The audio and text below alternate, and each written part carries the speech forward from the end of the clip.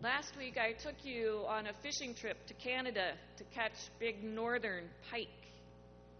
Today we are going to South Africa in 1990, when Nelson Mandela had been released and the nation was on the cusp of freedom. People were talking about the new South Africa, and there were images of rainbows with people of all colors. There was this hope for the full citizenship and humanity, regardless of being Xhosa or Zulu or white or what they would call colored. But the nation still remained under white control, and townships were burning, and people came to my door begging for food. Violence simmered in the air. There was this constant state of fear. I only truly recognized this when I crossed the border into the neighboring nation of Namibia, formerly Southwest Africa. But this nation had won its independence. One person, one vote, free and fair elections, a new humanity. They had crossed over the line. And when I crossed over that border line, it was truly entering a new world. The fear almost immediately evaporated. Joy filled the air, and it was nothing less than miraculous. It has been quite a week in our nation. It started with some soul searching about the meaning of the Confederate flag, a symbol of white supremacy and racial hatred. And states are taking it down. But for some, not fast enough. At the funeral for the Reverend Pinckney, the flag was still visible through the window of the arena where the funeral was being held, and they had to put up paper to block the view of the Confederate flag during that funeral. And so we know that an activist climbed the pole in Charleston yesterday morning and took it down. She didn't wait for the legislative body to make the ruling. She took it down. She crossed the line.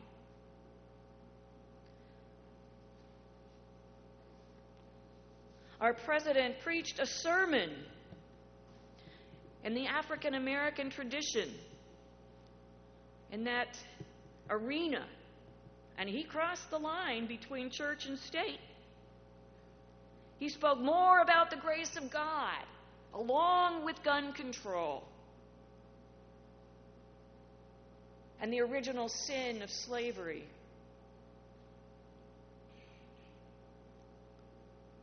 And he crossed the line. The Supreme Court ruled that marriage equality is the law of the land. No person may be denied the right to marry. There is no more same-sex marriage. There is only marriage.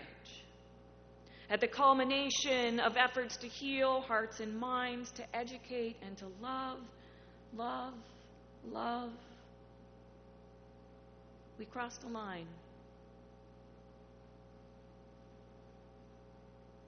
But for many, we have crossed a line on states' rights.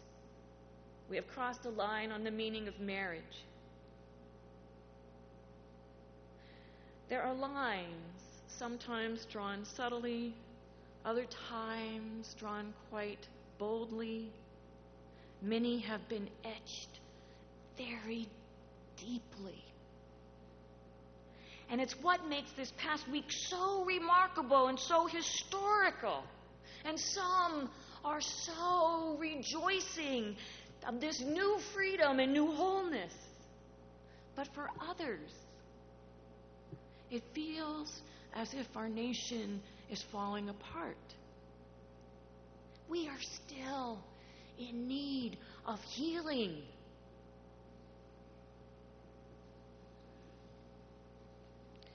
The story that Mark tells us in his gospel today is a double healing.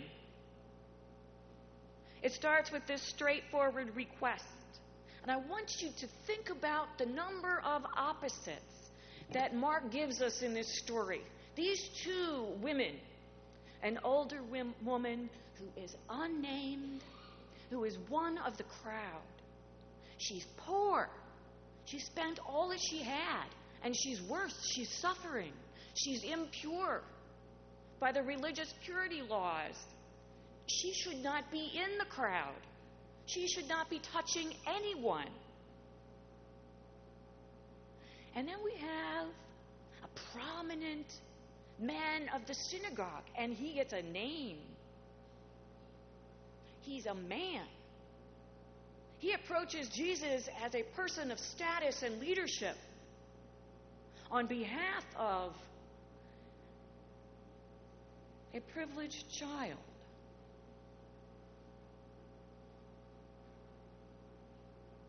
Certainly he has the right by the cultural standards. And he comes and he makes this plea to Jesus to heal his daughter.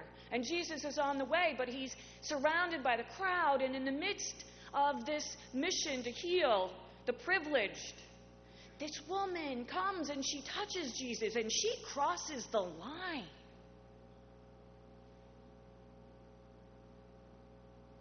And she's healed. She knows she crossed the line. Jesus knows that somebody crossed the line. And he stops. He stops to pay attention to a nameless, older, impure, suffering woman.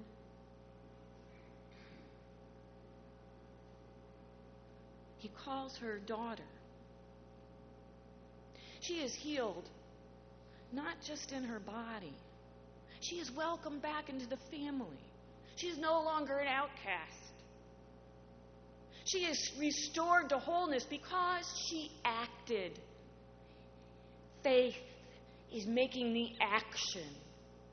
Faith is not simply that she believed in her head. Faith was taking that step to cross the line where she should never have done it. And yet she did. Jesus crossed a line by stopping and paying attention to her.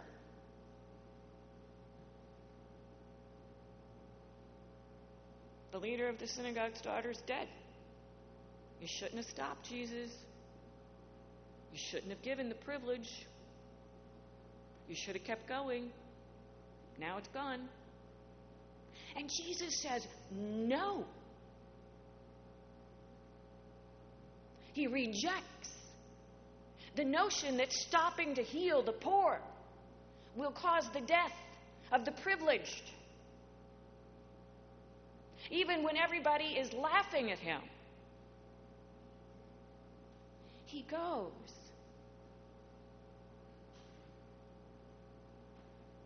And he picks up that child. And he says, she's not dead. She's sleeping. And he lifts her up and restores her to life. The child lives. The future lives. The privileged class is promised healing.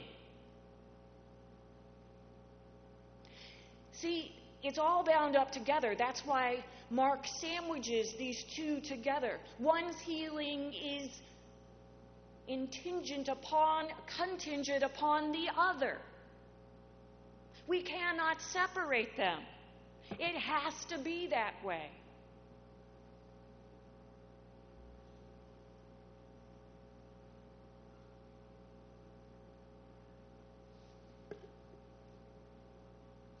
Today we are called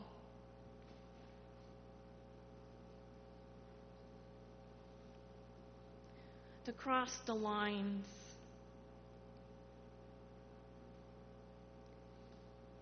for the sake of love and compassion. We are called to cross the lines when love demands it. This doesn't mean that we cross all the lines. Lines are drawn for reasons. We don't cross the yellow line on the road. We don't let people cut in line in front of us. We cross the line, and we are called to cross the line when love and compassion demands it. Today, we are called to cross lines for the sake of the healing of humanity. As soon as that Confederate flag came down, within hours, it was back up. We still have more soul searching to do. And the healing of white people is bound up in the healing of black people. The future depends upon naming the sins of the past and finding transformation in the courage of our black sisters and brothers and the faith that helps them live beyond fear, that help them cross that line to forgiveness. We have much to learn from the African American experience of faith. Our future as a nation depends on it. People in churches like CCPC must cross the line to learn about the black faith, maybe even black theology, maybe even black liberation theology. We celebrate the right to marry for gay and lesbian people, but we remember that this was a 5-4 vote. And the division in the court reflects the divisions in our nation. And there will be religious voices who protest the right to marry and say that the lines in the Bible are clear. Marriage is between a man and a woman. And it will take faith to speak a loud Christian voice that Jesus crossed the lines to heal humanity. Jesus crossed the lines when compassion demands it, expanding the right to marry to those who love each other enough to cross such deeply etched lines, rather than destroying the future of marriage, strengthens the institution. The health of our families, the health of all that marriage means that we pause and we heal those who have been denied and suffered.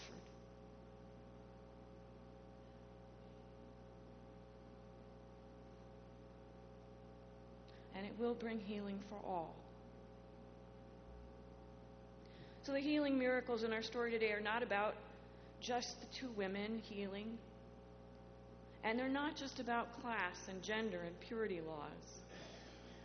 They are about the future of life and the future of our human family. When we cross the lines in the name of the love of God and the grace of Christ Jesus for the sake of compassion, when we work on that justice for the poor and the outcast and the despised, all are healed. We are bound together, our lives, our future, straight, gay, rich, poor, privileged, oppressed, male, female, white, black, conservative, progressive. And when we can see this, and when we have the faith, the courage to act on the belief that Jesus does and can and will and has healed and opened up the future for us, when we have that faith to cross the lines with Jesus, we will enter a new world where fear evaporates and joy fills the air.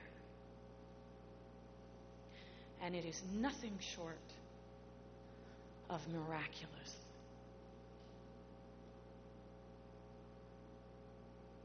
Amen.